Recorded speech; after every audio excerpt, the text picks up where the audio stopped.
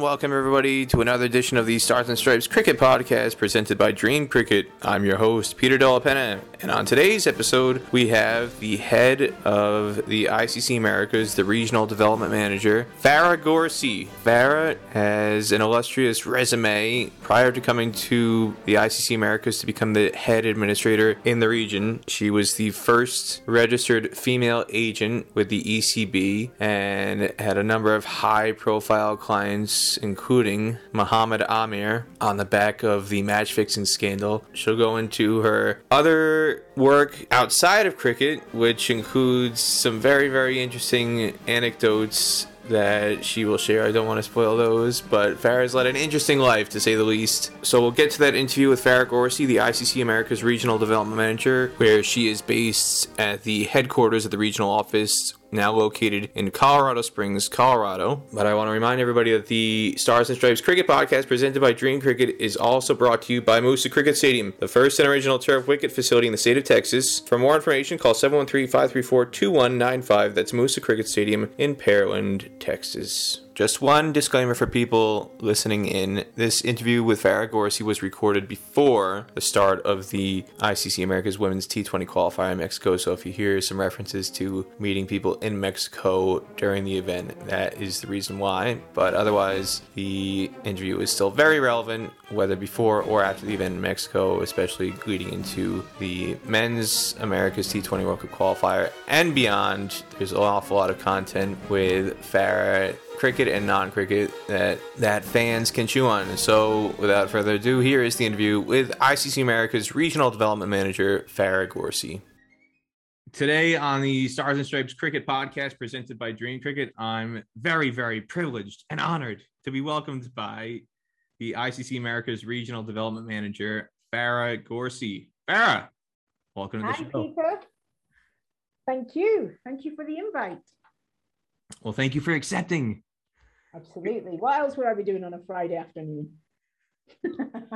Well, that's a good question. In your part of the world, there's an awful lot of adventuresome things to do outdoors, and there's an awful lot of ways you can get up to no good out in Colorado as well. So yes, what would you be doing on a Friday afternoon, Farah, if you didn't have cricket activities to do?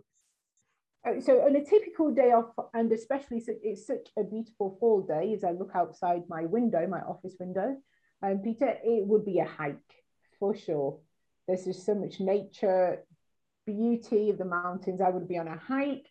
And then later on, I would go for, I'm an avid now, wasn't before when I was a Manchester girl, a bike rider, mountain bike rider. So I would go for a bike ride because it is just cool enough. So perfect weather for hiking and biking is what I would do. I mean, I usually do for most of my days off physical activities opposed to sitting in front of my computer. Have you ever been to Pikes Peak? Do you know, I've not been to the Pikes Peak, and it's a 14er in this region. My friends have been on that hike. I've done smaller hikes. Not to say I can't do it. I just haven't found that right time to do it. What you're really saying is I got better things to do. Pikes Peak is beneath me. That's just... No. No, it's a landmark in itself. It's iconic to do the 14er. I think it would be tough, if I'm being completely transparent. I think it'd be tough. So I would have to do that with a group of people who are avid hikers as well. But I have done, I don't know if you've heard of the incline in Colorado Springs. And well, not only have I not heard of the incline, I've not even heard of the 14er. You're using this fancy hiking lingo as like an expert or something. Well, I've done my research. It is a mountain, 14,000 feet. And there are, now I did my research as I was on my last trip, there's 54 mountains in the US known as the 14ers, and the Pikes Peak in Colorado is known as one. I learn something new every day. I had a feeling 14er implied something to do with 14,000 feet or above 14,000 feet. My other guess was it takes 14 hours to hike. Yeah, we're not doing the Everest here, Pete. We're just doing the 14er here. We're doing the 14,000 feet in a couple of hours, I'd say, 2 hours. Well, you're the head of the region, essentially. You're in charge of all the associate countries in the Americas, so North and South America and the Caribbean. This month is the ICC Americas Women's T20 World Cup qualifier. First time there's been an ICC event hosted in Mexico. There was a little bit of wrangling to get it there due to COVID, but I think people are excited, whether it's Mexico City or anywhere else, just to have cricket happening. What are your thoughts on the staging the event, having it be in Mexico City as a first-time host, and just the opportunity to have more cricket and more women's cricket specifically in the new post-COVID era? I don't think it's post just yet, Peter. I was trying to be optimistic. I was trying to put a positive spin on it. Sorry, I didn't want to ruin that. But yeah, no. Fair. As far as we're concerned, COVID doesn't exist in Mexico City for this event. There will be no COVID in Mexico City. So it's post-COVID for this tournament. But do you know, okay, you're right. I'm going to let you have that one. You're absolutely 100% spot on. First of all, absolutely excited that we are having an ICC Women's Tournament. And don't forget our debutants, Brazil and Argentina. So it's the clash of the North America versus South America. I'm absolutely looking forward to going to Mexico next week to witness history being made. Number one, as I said in a recent email, history is being made. And the one benefits of COVID is that Mexico City, the way it's growing cricket at the moment, probably not exponentially as we'd like for it to be, but to have the opportunity to host an ICC regional qualifier is something that not every member, I would say, especially in the Americas region, with the growth of women being quite low, has the opportunity to host. With that said, now that we have been able to overcome, surpass, however you'd like to call it, the challenges of COVID, the hosts have done an exceptional job for people who have never hosted an ICC event. And also we are as well, Peter, as well as focusing on our 4 teams, US, Canada, Argentina, Brazil, we're also going to be putting some limelight on the Mexican women's team as well, and doing a legacy piece around the training and education and the local education programs that we have for them. So it'll do great for the growth of women and girls game in the Americas, because we are one of the regions that does need to grow immensely. And that's comparing to my fellow colleagues in the global world in the other regions. Now, you touched on it. You mentioned it briefly. You alluded to it about life is different in Colorado compared to way back in Manchester. You're from Manchester. You're a Manchester girl.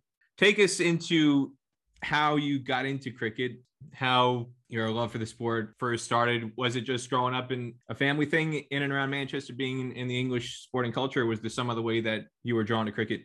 The $1 million question, Peter, that everyone knows, or I like to tell everyone, is that my father is my hero. He really is. It's due to my father that I'm in cricket, due to the love of cricket in a Pakistani family in Manchester and watching cricket. My first memories of sport was Pakistan winning the 1992 World Cup and Imran Khan lifting that trophy. And if you had to ask me what happened in 92, well, no, that's the only thing I could tell you. But my only most deepest memory of where the whole family were in, it's as if we'd won the lottery. Everyone was jumping, screaming, and it was just jumping in with them and watching Javed Miandad, watching Inzamam ul Haq when he was batting. That for me is one of my most favourable memories of sport, but also personally, because it was one of my father's. And I shared that moment with my brothers and sisters and with my father. So cricket stems from passion, from family passion. And I see cricket as bringing us together as a community and as a family. So for me, it has different meanings. In that sense, it's more family-based, more love and foundation of my father's upbringing in Pakistan and then moving to England.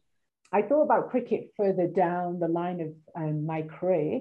If I'm honest, I do it to make my parents proud, especially, I know, forget anything else. It's just so that my father is just so proud. That I told the saying that sometimes I think when he's talking to my relatives, he makes out that I'm like the CEO of ICC. I'm like, Dad, cut that out. This is embarrassing. Just work in a region, that's all. But my father's heavily proud. And in giving my parents joy is probably almost what makes me happy. And then doing this as a career. So firstly, I was UK's first ECB registered female cricket agent. And as much as my father loves cricket, he was very apprehensive of me going into a male-driven sport. And especially when I said my first client is going to be Mohammed Ahmed. At that time, he was banned. And the look of my father's face was like, here we go. And I thought, oh, that talk's coming. But since, I convinced him, I talked him through, and I said, this is what my plan is. This is my plan when my company was Think Sports, because eventually I wanted to branch out into all sports, but my love for cricket was going to supersede. And that was going to be my first strategic objective of the business. Father was very skeptical. But yeah, that's how I started, Peter, as a agent. As a cricket agent. You led a very interesting life, that's for sure. When you mentioned Muhammad Amir being your first client, and at the time he was radioactive, to say the least. Yes, nothing like a challenge. Yes, that's one way of putting it. One of the other things I wanted to ask you about, now you mentioned your sports agency, and I want to go into that in a little bit more detail, because I find that is a fascinating story, and how you were a bit of a trailblazer in that regard. But before that, I did a bit of research. Google is a fantastic resource, Farah. Here we go. Yes, it was an article. I think it was in the Bucks Times or the Bucks Herald, or it was some Buckinghamshire periodical that was talking about how you were coming to talk to a group of students to be a mentor, to inform them about what you were doing at the time, which was working as a sports agent at the time. But it said in the article, before becoming a sports agent, you worked as a project manager, which means a million different things, but also you were a model. I don't know if this was on a TV shoot or if it was a magazine shoot or what, but there's a picture of you with Jamie Oliver in a kitchen with Jamie Oliver, and you're looking very, very productive behind a stove cooking God knows what in one of Jamie Oliver's kitchens. So I'm curious, how did you go from modeling into sports representation, sports management agency? Oh, Peter, you have done your research. Don't Google. Yes. So I started my modeling was, again, linked to the wonderful Mr. Father Gorsey. I had my daughter around the time of where I was weighing, actually there was an article I did do because I was a size 20. So I was a size 20, and from that stage and having a discussion with my father, who thought I was overweight and pointed it out quite correctly, because he'd never seen me put on weight. So after the baby, give people time to lose weight, recover. My father was very much, hey, Farah, little worry, you're well over your standard weight. So that's where it first started. And I said to my father, okay, I guarantee you, Father, I will lose this weight. I'll get to the gym. And it just led from there. I worked on my fitness, lost a load of weight, and then did an article where I showed my size 20 trousers to my size 6 trousers. And from there, I was contacted to do some modeling from that article. So I then signed up with Boss Models in Manchester, from part of which were then to do modeling plus any extra work. So I was also on Coronation Street as the indent. And I think I currently am pegging up the washing in a stripy top as the cat walks on the wall. I did that for their 50th celebrations. From there, I was then casted for Jamie Oliver's Christmas special. We would do the truck. We would take the truck around different cities in England, and we were his assistants, chef assistants. And there was 4 of us who were selected on that. And that was at least 5 commercials I've done with Jamie Oliver. So that's where it started from. Losing weight, fitness, Coronation Street, Jamie Oliver. And then I did Liverpool Catwalk. I did a catwalk in London and many fashion shows, Asian fashion shows, bridal fashion shows. If I think about it now, it was probably trying to diverse into something that I felt I could do, but then realized that it was my very last photo shoot. A 16-year-old girl was arguing about a dress. And I thought, I'm done. I don't want to argue over a dress. I'm more than just putting on a dress and getting out there. And that was, ironically enough, my last modeling job. It was just the whole, it was very much the industries described, sometimes catty, sometimes nice, etc. And it got to a point where I was accused of taking someone's dress. I would have admitted, but I think I was slightly bigger than her still at that time. So yes, that was the modeling. And then came the, hey, I need to go back to university. I need to study. I want to do something else. And that's where I started to do my research and threw myself into sports marketing. There's an awful lot to unpack there. The bit about the Coronation Street, my wife, she's going to want your autograph now after hearing that. You're famous. No, even when I send, even to this day, my brother and sisters are shocked. So yeah. You say they're shocked. Are they more impressed, or do they brag more about you having been in Coronation Street, or all your roles in cricket? So cricket's here. Modeling, my brothers would joke, you should be a glove model. And anything to do with TV and modeling was down there. And cricket is just, I feel like they should be throwing petals every time I walk into a living room or something, welcoming me. Not that happens. But yes, cricket is absolutely most prestigious. It's religion, close to Islam in our house. Your journey from modeling, it sounds like you kind of stumbled into it almost by accident, where it was not something that it sounded like that was an ambition of yours. And it was something more to do with your dad almost issuing you a personal challenge, and it just, all sorts of things just happened by fate. Even though it wasn't something that you set out to do, did you genuinely enjoy it? Or was it a case of by the time you got to the end of it, like you said, you were looking to get out of it?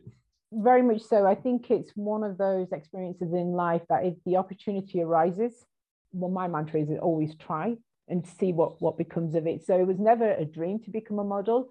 Never was a path carved out that I'd go down this route.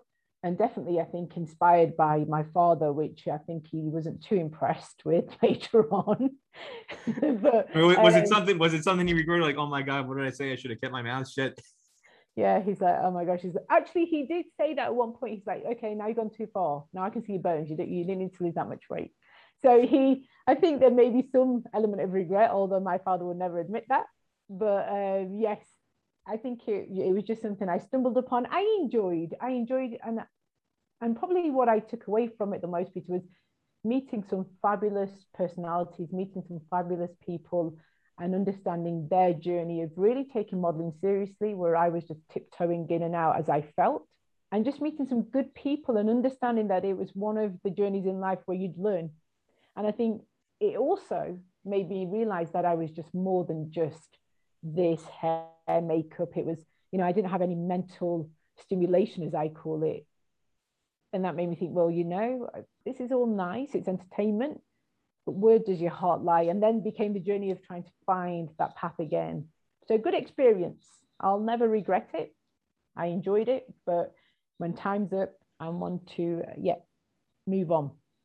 You moved on. Yeah. You said you went to university. You went back to university. Yes. You went to, I've looked up, University of Salford was one of your stops.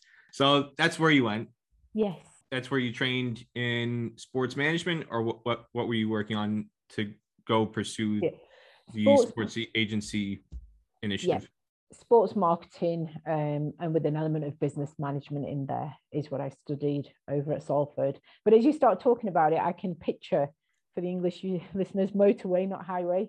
And I generally just miss it, just miss Manchester, just miss even that route of going down. I would come through Salford, through Bolton, Farnworth, and then drive through. So yes, sports marketing, Peter, sorry to answer your question. I'm veering off with my reminiscent of Manchester now. Good old Manchester. I'm glad you live there. That's one thing we do have in common. We do, yes, indeed. Love cricket, and we're in Manchester, and we love Manchester. And there are some other things, but Manchester could be in store in the favorite 11 later on. I've got so going to University of Salford. Yes. You do your sports marketing. And was it specifically with the intent to become an agent, or did you have some other general plan in mind? Not at all, Peter, not at all. It was more for what can I do? Marketing was always a passion, commercial sponsorships, as a business as a whole, but never one for agency. So then what drew you to want to become an agent then? I did read about a lady who was a football agent, and I have to give her credit because I started reading on sports marketing. I wanted to go in sports. I should say that actually. I wanted to go into sports, but I still didn't know what I wanted to do. And I read upon a lady who was a football agent, and it inspired me. And I thought, actually, that's really good because she covers marketing, consultancy on sponsorship, commercialization, and helps with some of the, she'd been partnered with some of the local football clubs. And I thought just maybe there's an opportunity. So I did my research. I got a hold of ECB. Actually, I nagged the lady. I hope she's still there. She was a wonderful lady who helped me, taught me through the process. And the more I read through all the papers or the examination, what was required is, as I read more, as I continued with my research, is where my heart was giving me that yes, gut instinct, feeling a good vibe from these papers and thinking, yep, I can do my exam. I'd like to understand an industry. And again, I don't really have anyone to talk to about it. So you're going into the unknown, which can be sometimes fearing, but I always see it as an opportunity, and I find it exciting because it's time to learn. So that's where I, again, started going very slowly into research. It was never in my head, this is what I'm going to do, that's what I'm going to become, who I'm going to target. It all just evolved through the journey of research. So then at what stage then, I guess, through that whole process, did your heart become set on pursuing it? I think once I'd sat the exam, I'd sorted my insurance, I was looking at my logo, it just started, the whole thought of having my own company, working with cricketers who I thought were, heroes to me, like they were my celebs. And the more it became realistic as I, sat my exam, got my insurance, and I thought, yeah, okay. And that's where I had the discussion with my father. More importantly, have the blessing of Father Gorsey in this. And then I also started researching on cricket. I mean, I did always follow it very subconsciously as well, listening, watching my dad, reading the paper. And I think the more, again, I can honestly say that the more I've done research, the more I was involved, and even going to Lords, I think even the walking into a cricket atmosphere, cricket environment, just excited me more than anything. So it was like, yep, this is it, heart's content, I'm on this. This is what my mission is. And I joined also Lancashire Cricket Board as well. And mission accomplished. You got mission there. Mission accomplished, yes.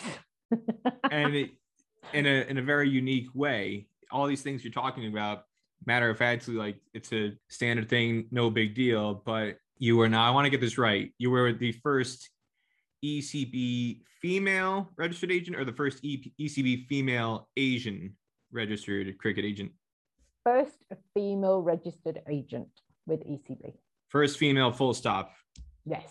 And then I looked, there was no Asians, not that that should matter, but then I threw in the Asian as well, because then I had Asian organizations contacting me. So then there was that added on. Like I did I don't know if you've seen Nihal's interview on BBC Radio.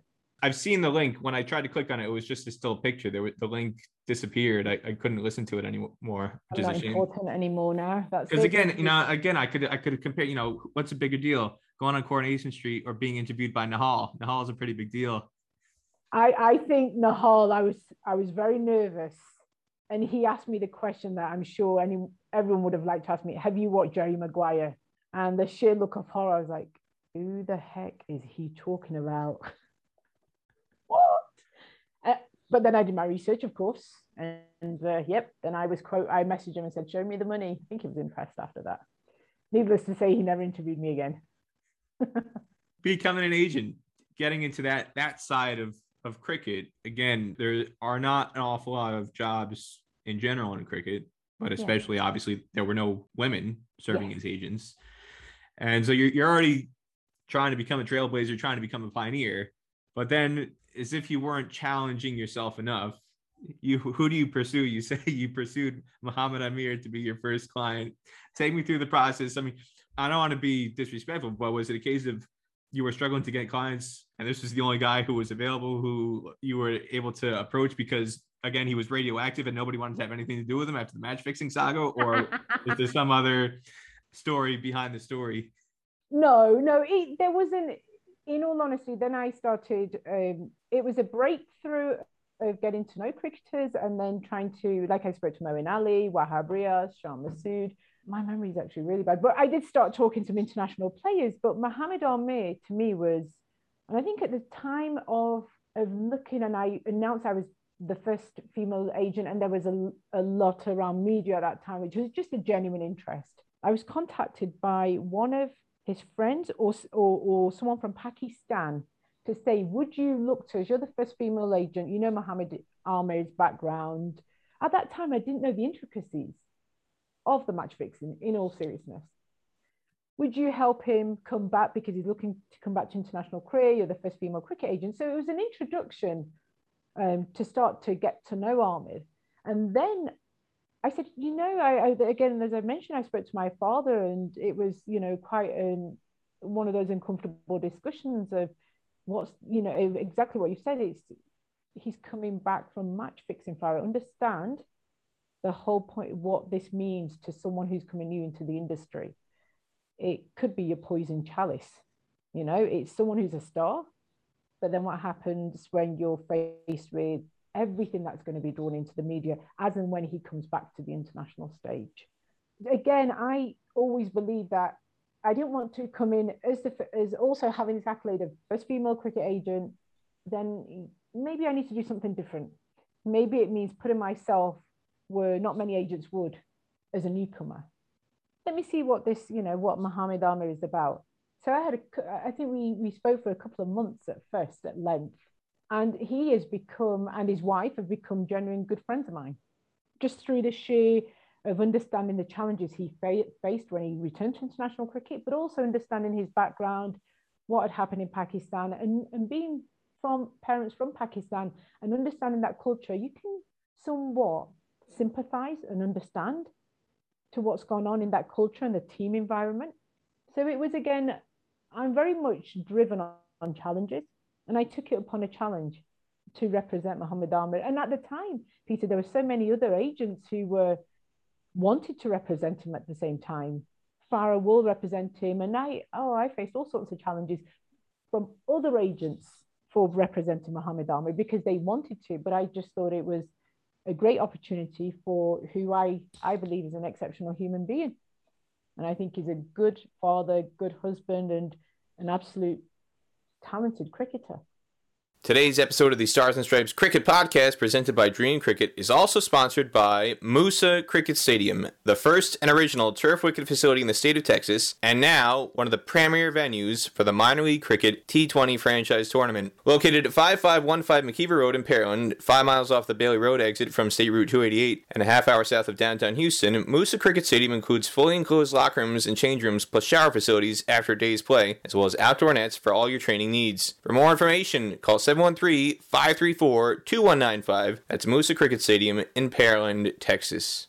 The whole sports agency industry, whether it's cricket or in the American marketplace with NFL, NBA, baseball, NHL, in some ways, breaking in can be very, very difficult because name recognition, brand recognition, it's almost, for lack of a better word, it's a incestuous marketplace where there's only a couple people who really, really have the market cornered, and if you're not working for them, it's an extreme uphill battle to really carve out a place in the marketplace. So the fact that you were able to get Amir and that he did choose you to represent him while he was on the comeback trail, what impact did that have in terms of helping you build your portfolio and attract other clients?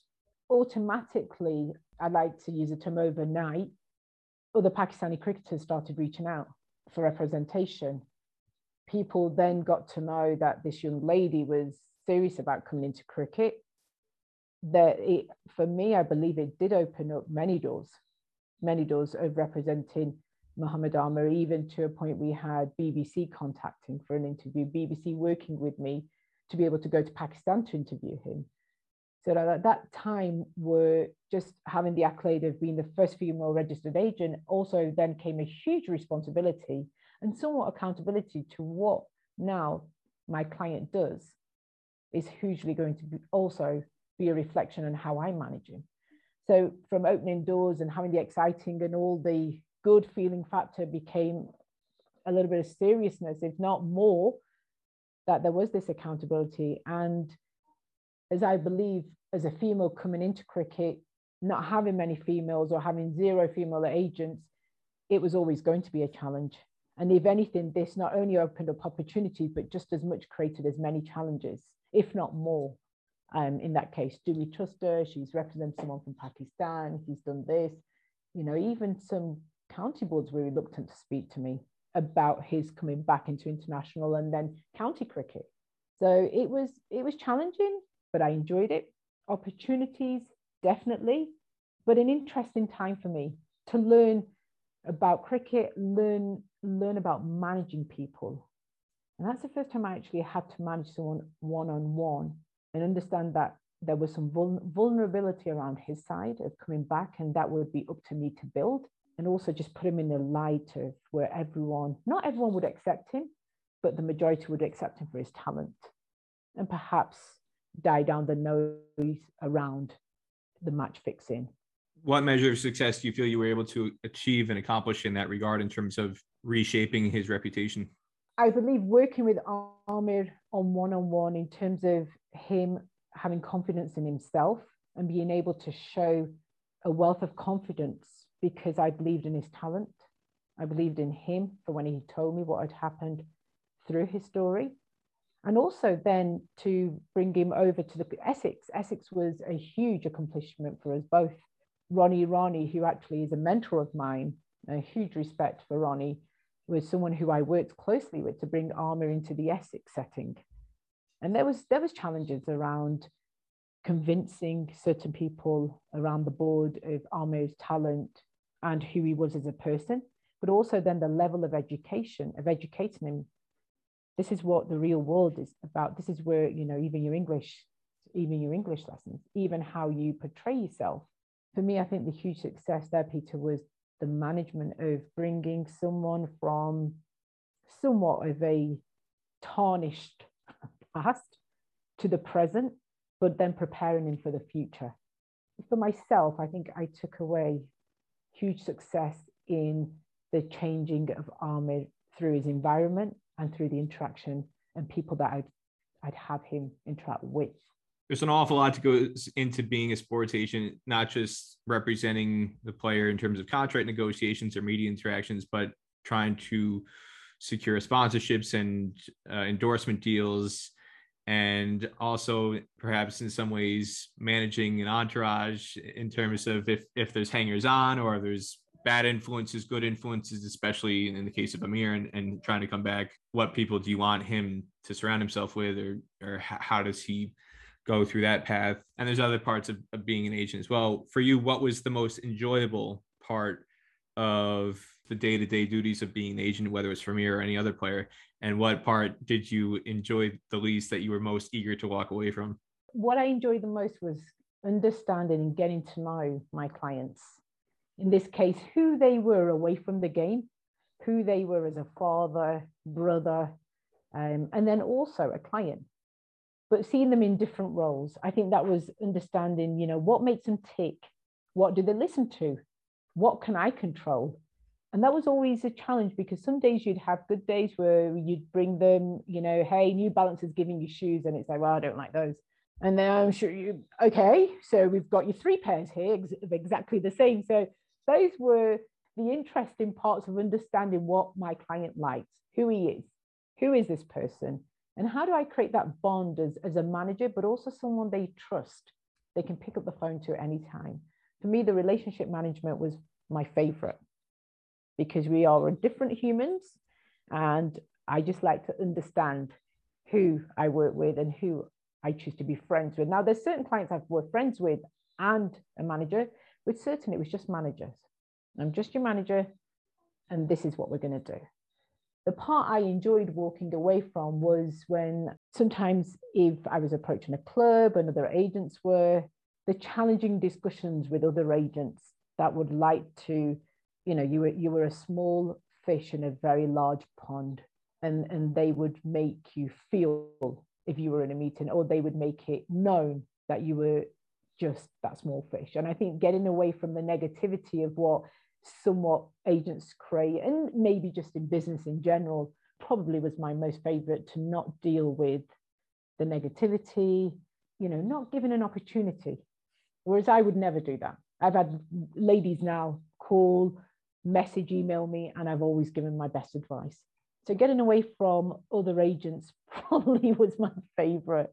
But the clients themselves, who in all that I managed, I enjoyed my relationships. So even if I see them now and I'm at a game, there's a lot of respect for each other and a lot of friendship there as well. So yeah.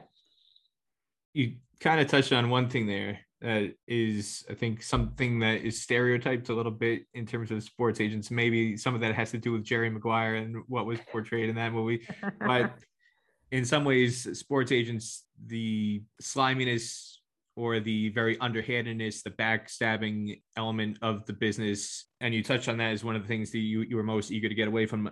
Is it as is portrayed sometimes in kind of fictionalized versions where even, it's something like Jerry Maguire, where you've got other agents trying to poach your clients, or they're just trying to plant dirty rumors or very negative, unsavory things about you to try and scare potential new clients away or scare current clients away? How much of that actually did you experience, and did that actually factor into you wanting to leave the business?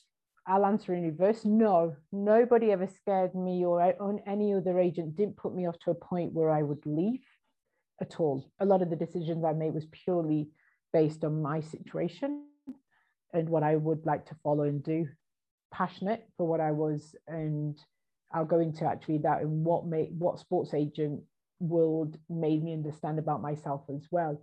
But in terms of agents pushing me out and getting away from them, no, I was always ready for a challenge. I knew actually what I was getting myself into. Watching Jerry Maguire actually was somewhat, it's, as I say, every films or stories are originated from somewhere. So there is some truth to it, but they elevate it in films a lot in terms of what actually happens to what happens realistically.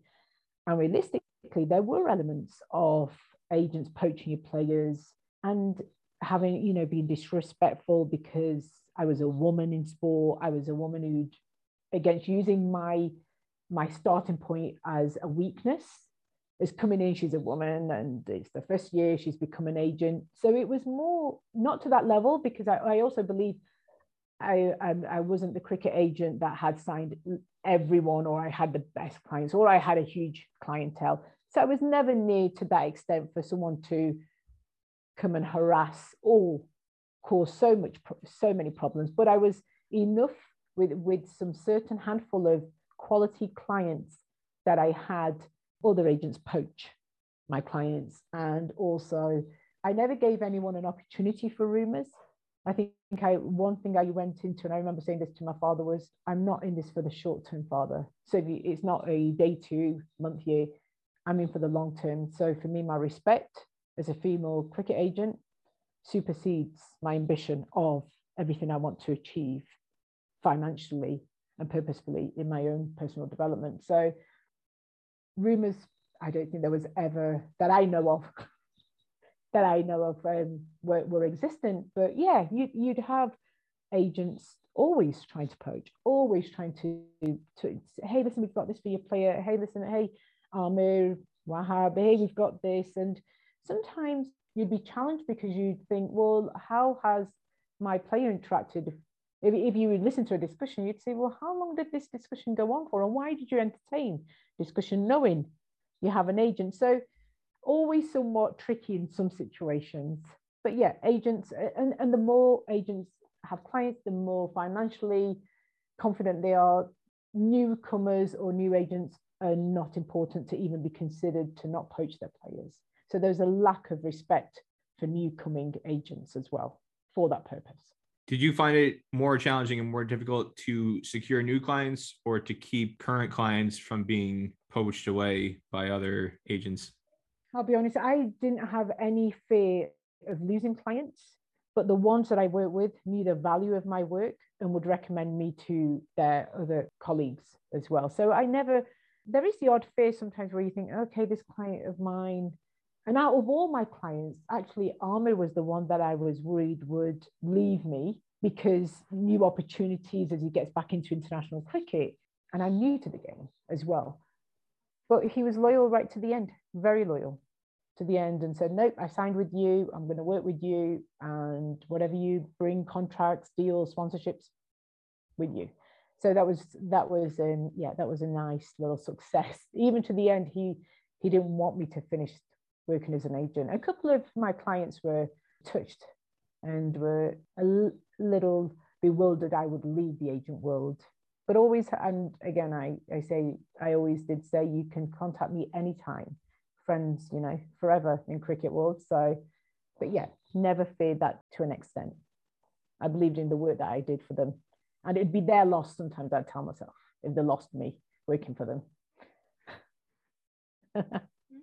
You kind of segued into your transition from leaving the sports agency world into going to the ICC, becoming the head of the ICC Americas region as the regional development manager. You took over from Ben Kavanagh, who was the previous person in the role, who went back to Australia and got into, I believe, basketball. I want to say he was the general manager for the Adelaide Sixers, or the Adelaide 76ers, whatever they're called in the National Basketball League in Australia. What made you want to pursue that opportunity when it came up?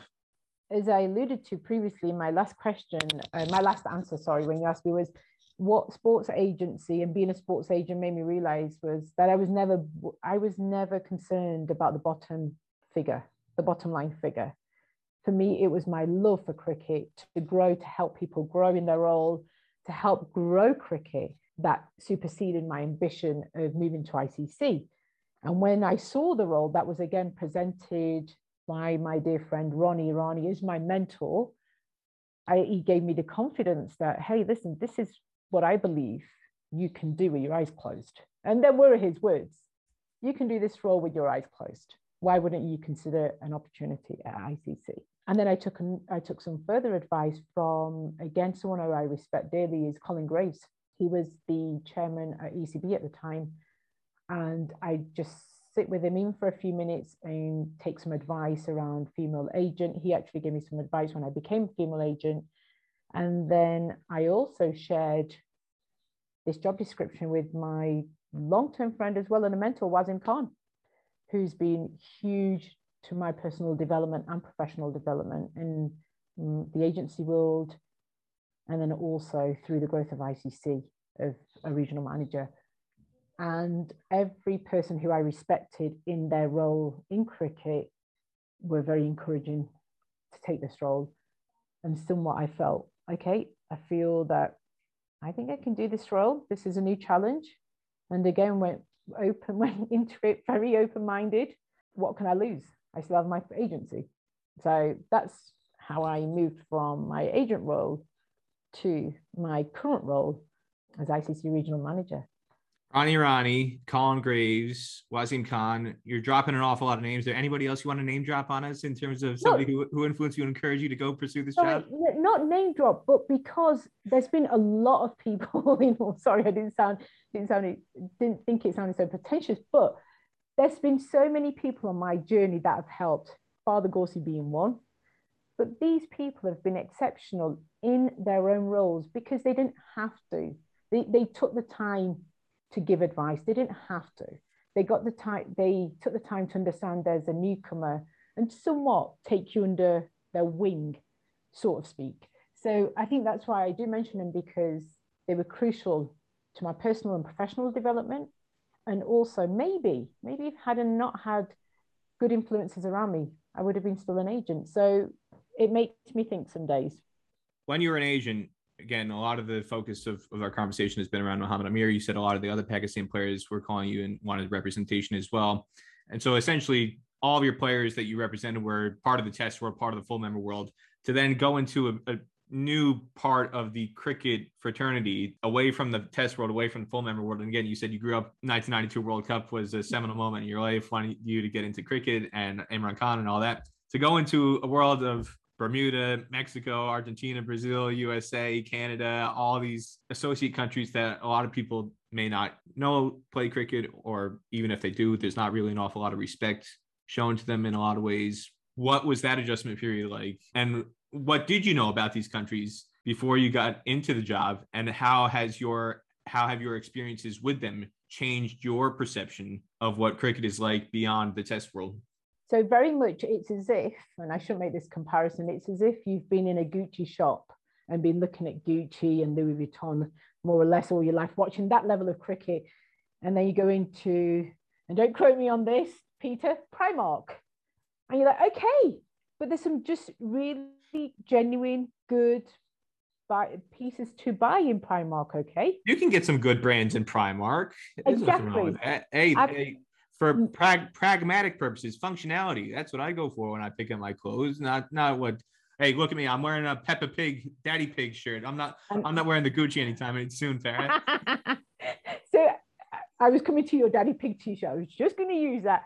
So you work with, and the analogy I'm showing, and the reason I say this, because you go from the top of what cricket is, your full member, your World Cup participants, and then you go to your grassroots, where people can afford the prices, people can go in and pick something genuine, and there's some genuine good pieces. Anyway, put that shelf, maybe it's not a great analogy. However, going to Bermuda, going to Canada, going to Brazil, USA, I would go as far as saying I absolutely love from the heart the passion these volunteers and my members do each day to grow the game. And looking at it, every day I would choose the associate members to work with, every day.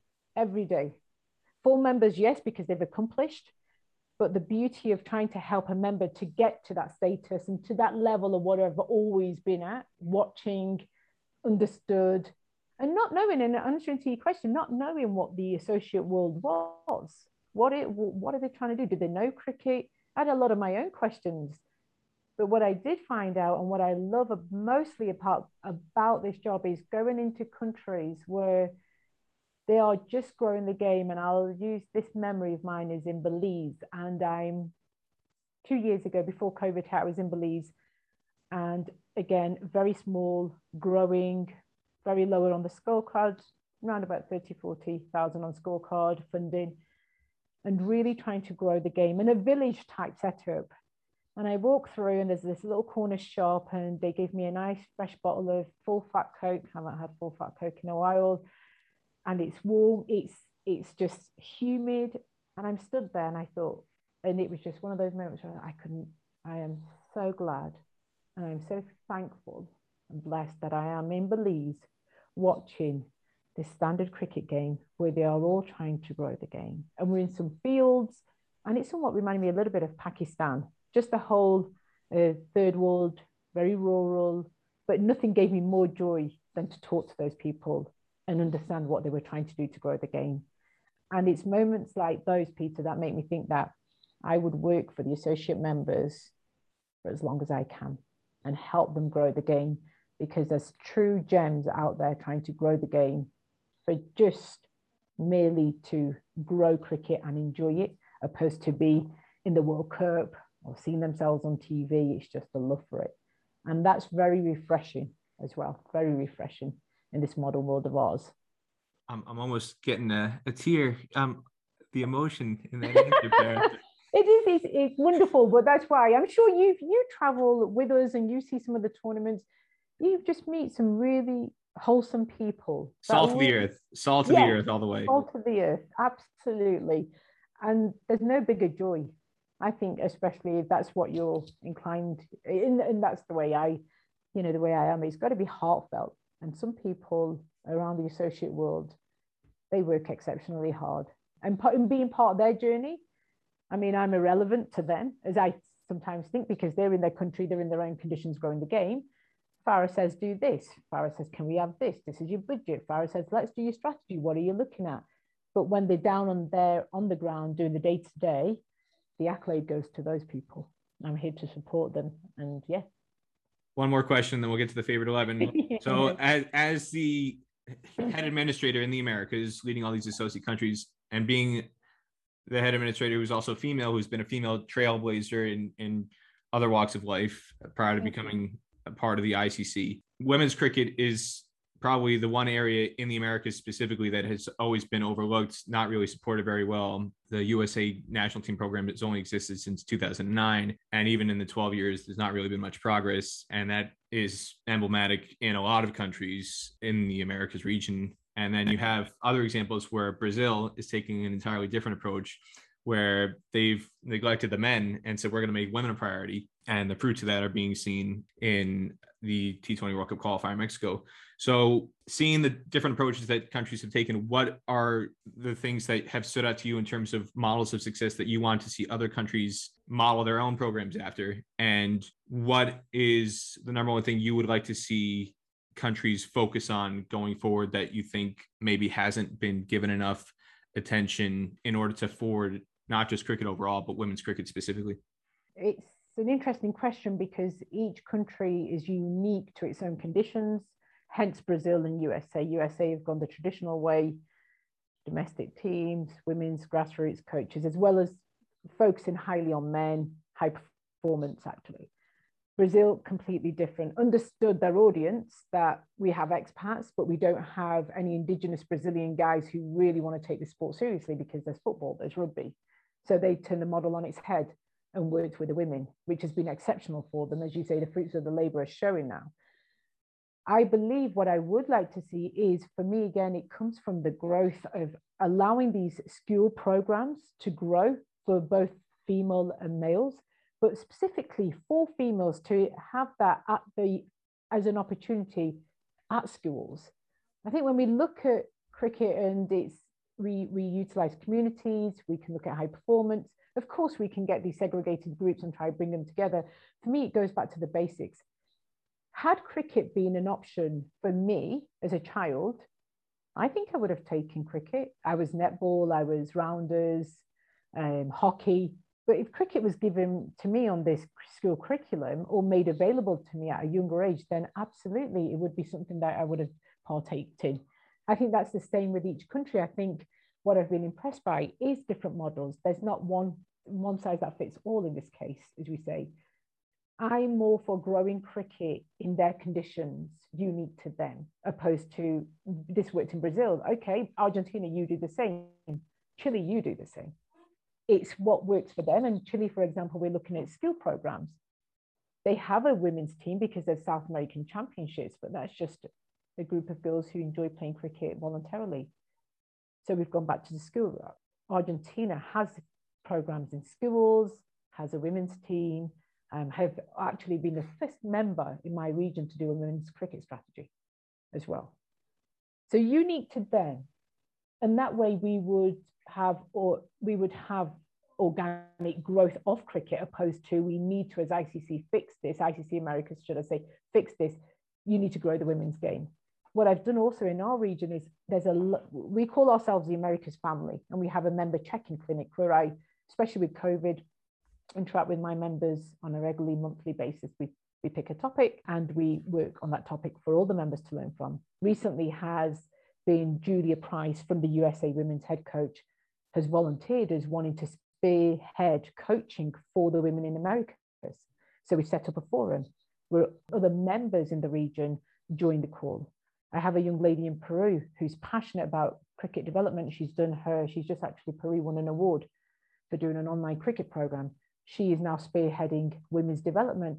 Sometimes I take the ICC element out of it and let people who are naturally good at what they do on the ground to be able to somewhat influence the members around them. So no particular model in this case, it's unique. But the growth of women and girls, as you probably be aware, we had over the West Indies World Cup, the Mothers and Daughters program that originated from my region with my female colleagues in the regions, in the member countries. We created the MAD program, which is the Mothers and Daughters, and that still goes on in different countries. That still is the icebreaker to bring women and girls on. So various models, I would say, depending on the region, but definitely the focus is around having members be the leaders in growing the game and not ICC mandating this, because there's a difference. The best way to help is sometimes to just stay out of the way. Let the members help. If you need to help those help themselves. Yes.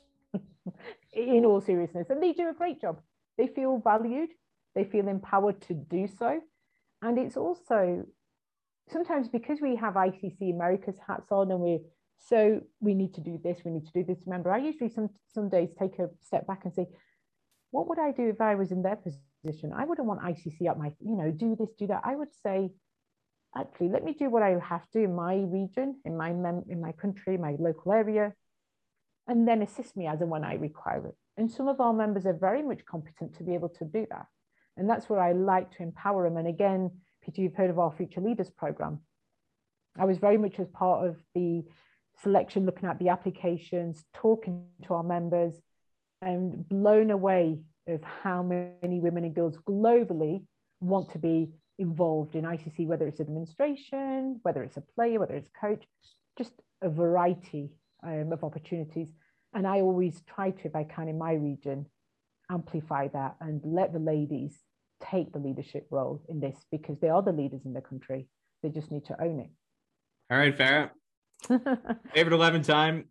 Okay. Questions, various things, cricket and non-cricket. You ready to rock and roll? Absolutely. Don't judge me with my answers. Farah, here we go. As a Manchester girl, what is your favorite thing to do in Manchester that most people would not know about Manchester? Everyone knows about the football. Watch Manchester United. Go to a game, football game. People think I'm all cricket. They never think I'm football. I'm like, hey, I'm a sports lady.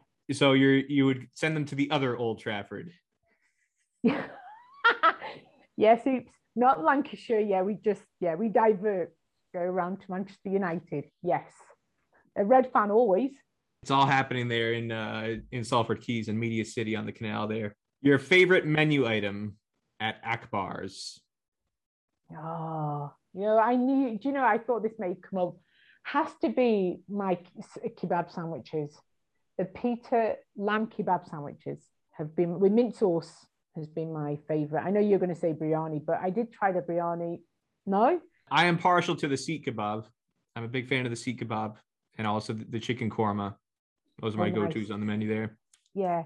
Okay, maybe they've discontinued lamb kebab. Maybe it's seat kebab. But the kebab sandwich with Peter and mint sauce and fries. Peter and fries is my go-to. Oh, how I miss Akbar's. Now, this cracks me up. I don't want to say anything that'll ruffle feathers here, but you go to a wonderful restaurant like Akbar's, and on the menu, they have chips on the menu. What is that about? Now, you say you order it. I thought whenever I've been in there, the only people I've seen ordering chips off the menu at Akbar's are kids. How old are you? What are you doing ordering chips off the menu at Akbar's? Come on, man. Peter, every person who knows me well enough, knows that with my dish comes fries. One of my favorite. I'm actually known as Lord of the Fries. And now this is evidence of how long you've been living in Colorado now. You've totally been, you don't even call them chips anymore. You call them fries. Yeah, because if you say chips, in my head, I'm thinking of crisps now. It feels weird. I'm Americanized. I don't want to say chips. It's not. Unless what's Father Gorsey going to say when he hears this? Father Gorsey doesn't know this. Let's keep this between us. Father Gorsey won't be listening to this podcast. Your favorite country or city that you have toured, whether for cricket, work, or any other leisure? Argentina, Buenos Aires. One of my most favorite. Love the people. Love that city. I feel as if I've been there. Well, I have been there a few times, but when I first arrived, it felt as if I'd been here before. And just the surroundings, beautiful architecture. Love Buenos Aires, love Argentina. It's on my bucket list mainly for the cricket facilities. A lot of people know they've got some of the most fantastic cricket facilities in the associate world. Come on, Farah. When is Argentina going to get to host an ICC event in the Americas? Make it happen. We maybe, Peter, we will see Billy next week. Maybe we corner him. No, their seasons are November till March. And we have tried around December to put in an event. And Mr. McDermott, who we'll meet next week, we'll have a talk with him. We would love to host. Argentina would be a remarkable city to host an ICC women's or men's event. It's getting closer. We've tried. Excuses, using the time of the years, come on. Seasonal, sorry. But it's good enough for my member visits. I love Buenos Aires, yes. Your favorite cricket ground experience that you've had as a fan or again as an agent administrator. And when I say that, I mean favorite cricket ground experience: the match, the scenery of the venue, the quality of the food or the lunches of the teas, everything that goes into the atmosphere of a cricket experience. Where is your favorite cricket ground anywhere in the world? Well, I hope no Lancashire fans are listening to this, but it has to be the iconic Lords, the home of cricket. Now, the way you set that up, I thought you were going to go with Headingley for a minute there. Oh, jeez. No, close for the atmosphere, for the Pakistani fans, but no, Lords has to be Peter. The moment you, I actually went with a dear friend of mine to the room. What's it called? Sorry, my mind's gone blank. Long room. The long room, yes. And I had jeans on with bright yellow high heels, white shirt, crisp white shirt. And I think 2 hours or probably an hour and a half into it, some gentleman tapped me on the shoulder. He said, "How did you get in with jeans?" I thought he was going to ask me, how did I get in because I was a woman? But he said, "How did you get in with jeans?" And I said, "Actually, the designer jeans, thank you." So needless to say, my wonderful evening, we were on the terrace watching cricket, the atmosphere. It was a summer's evening atmosphere. And for me, that was just iconic. I love the atmosphere. I love not too much on the food. That's all right. Yeah, it's fine. But the actual ambiance of being at Lord's, just can't beat it. Now you tell the story about the jeans, getting into the long room with jeans on. Now I know where to draw the line, because when I was there covering the Nepal Netherlands MCC Tri-Series a couple years ago, the T20 matches, I showed up looking like me, wearing a Hawaiian shirt and board shorts, and no way were they letting me in when I walked up to the entrance. Really? I showed my media badge. I said, no, I'm supposed to take photos of Paris Kotka and the Dutch player Peter Seeler. Like, can't you let me in? I gotta do my work. The steward looked at me and said, "Not looking like that, you're not." And for the listeners, Peter, I'm going to say it's like New York meets Hawaii sometimes with you. I sometimes see you, I'm like, I love it. You must just go in your wardrobe and think, hey, this is what I'm wearing, everyone. So yes, that's how I describe it. I think when I last saw you in Florida, that's what I thought. New York meets Hawaii right there. Again, I love it. Going back to your Gucci Primark, I like to feel comfortable when at the ground. The Hawaiian shirts, the boards, they make me feel comfortable. If I'm out there in 90-degree heat, I want to feel comfortable. I'm not going to go wearing a shirt and tie at a That's one thing, Peter, you're all about comfort. And do you know what? As I get older, I share the same sentiments. It's all about comfort. No more heels. Actually, one thing about Colorado, less of the heels, more of the flat pumps, shoes or trainers. Yeah. Well, if you're going to be doing those 14ers, then yeah, I would hope so. And also, if you do walk around in a pencil skirt and high heels, people here look at you as if you New York met Colorado and say, okay, let's get ready again, Farah, go back in. Your favorite cricketer of all time? As a youngster, Inzamam ul Haq. Absolutely. I actually had the opportunity to be in a vicinity where Inzamam was, and I felt really nervous. He's got the beard, and looking very religious, and here comes Farah trotting along. Really just wanted to talk to him about his exceptional talent at the 92 World Cup.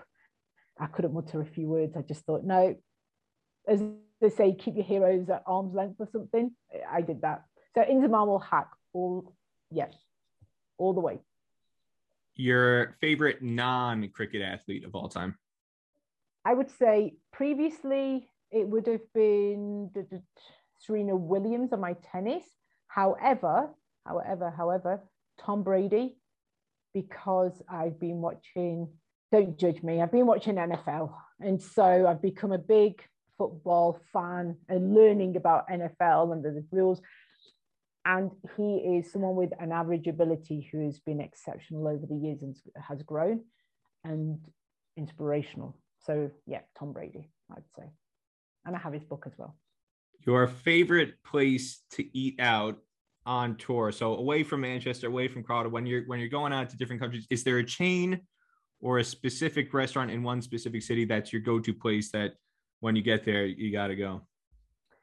There is in Buenos Aires, in Argentina, has my favorite, okay for you, chips. And it's across the hotel that I always book. and the little cute little restaurants opposite. That's probably the one place that I religiously go to, that restaurant, and nowhere else. Does it have a name? Good question. We'd have to ask Billy when we're in Mexico. It does have a name, but I can't remember. I just remember the food. You're keeping it to yourself. It's your secret. You don't want the crowd starting to take over your gym. Yes, that's mine. But that's the only one that I do actually go to when I travel. The rest are just, Argentina, Buenos Aires. Yeah. Are you a Coke? Now, be careful here. This is almost an ICC sponsorship infringement question here. I don't want you to lose your job. Are you a Coke or a Pepsi person? Neither. No, I don't. I've seen the results of what they do to your teeth. Not really a Pepsi or a Coke person. Gatorade fan. More of a Gatorade fan. Energy drinks. I told a story in one of my previous episodes where I almost got in big trouble in Dubai at the World Cup qualifier in 2019 because I take lemon lime Gatorade with me everywhere I go on the road, and Gatorade is not a Coke product. And so I had Gatorade sitting on me on my table when I was covering match, and one of the ICC workers came scurrying in and telling me, get the labels off, tear the labels off, put it away because it's going to cost us our Coca-Cola sponsorship. What are you doing? I'm happy to hear. I have a friend now who's a fellow Gatorade, a friend of Gatorade. Gatorade I can do. Absolutely. Coke and Pepsi. Not so much. Let me ask you this question quickly. If you were to wear a blindfold and drink, would you be able to recognize Pepsi from Coke? 100%. Distinct. Tell the difference, I guess. You can't beat the real thing, Farah. Don't ever forget that. All right. Your favorite pizza topping? Jalapenos. Your favorite movie of all time? You've Got Mail. Tom Hanks, Meg Ryan. Interesting. All right. Last but not least, your favorite show to binge watch, whether it's on Netflix, Amazon Prime, Hulu, Paramount Plus, your streaming service du jour, DVD box set. What's your go-to when you're stuck in Buenos Aires and you can't get to that restaurant and it's closed? How do you pass the time? By watching what show? The one that I'm watching at the moment, and it has amples of seasons, is the Gilmore Girls. Wow. Love it. Absolutely love the coziness, the mother and daughter, because I have a daughter.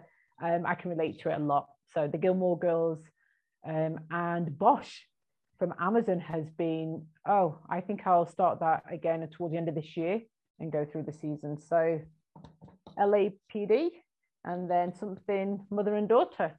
It's because my daughter just shares it as well. So something that we watch together. So I love that as well. Farah Gorcey's favorite 11. Farah, thank you so much for coming on the show. I'll give you the final word. Anything you want to say that you haven't already said about yourself or about managing cricket in the Americas that you want people to know that they might not already know about you?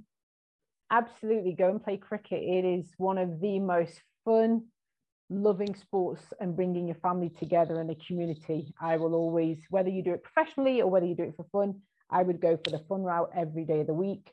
It is a wonderful sport, as people think it's complex. It's not. And appreciate your volunteers in sport, whichever sport you are, because they do a fabulous job and they work extremely hard. So yeah, volunteers in sport and the sport itself, cricket. That will be my parting words, Peter. And thank you for having me as well on the show. I've enjoyed this interview. My heart beats still. Thank you. I'm glad. Hi, thanks again to Farah Gorcey for taking the time to come on the Stars and Stripes Cricket Podcast presented by Dream Cricket. She's a very busy person, again, leading the entire region as the head administrator of the ICC Americas. There's 5 regional coordinators around the world in the Americas, Africa, East Asia Pacific, Europe, and mainland Asia. So she has a very, very important role in the development of cricket in the associate world, and we saw some of the fruits of that labor in Mexico during the women's qualifier, and we'll be sure to see more of that in Antigua coming up for the men's qualifier. That will be in the second week of November. I want to remind everybody, if you haven't already done so, please subscribe to the podcast on Patreon. There's all sorts of ways you can help contribute to the podcast to make sure it is continued to be produced on a regular basis, and I appreciate everybody who has signed up to be a Patreon already. I also want to remind everybody that you can subscribe to get the latest episodes of the Stars and Stripes Cricket Podcast presented by Dream Cricket by subscribing on YouTube to get the newest episodes in video format, or on Google Podcasts, Spotify, Anchor FM, Apple Podcasts, and many other podcasting outlets to get it in audio form. That's it for this edition of the Stars and Stripes Cricket Podcast. I'm Peter Della Penna, reminding everybody, God bless America, and God bless American cricket.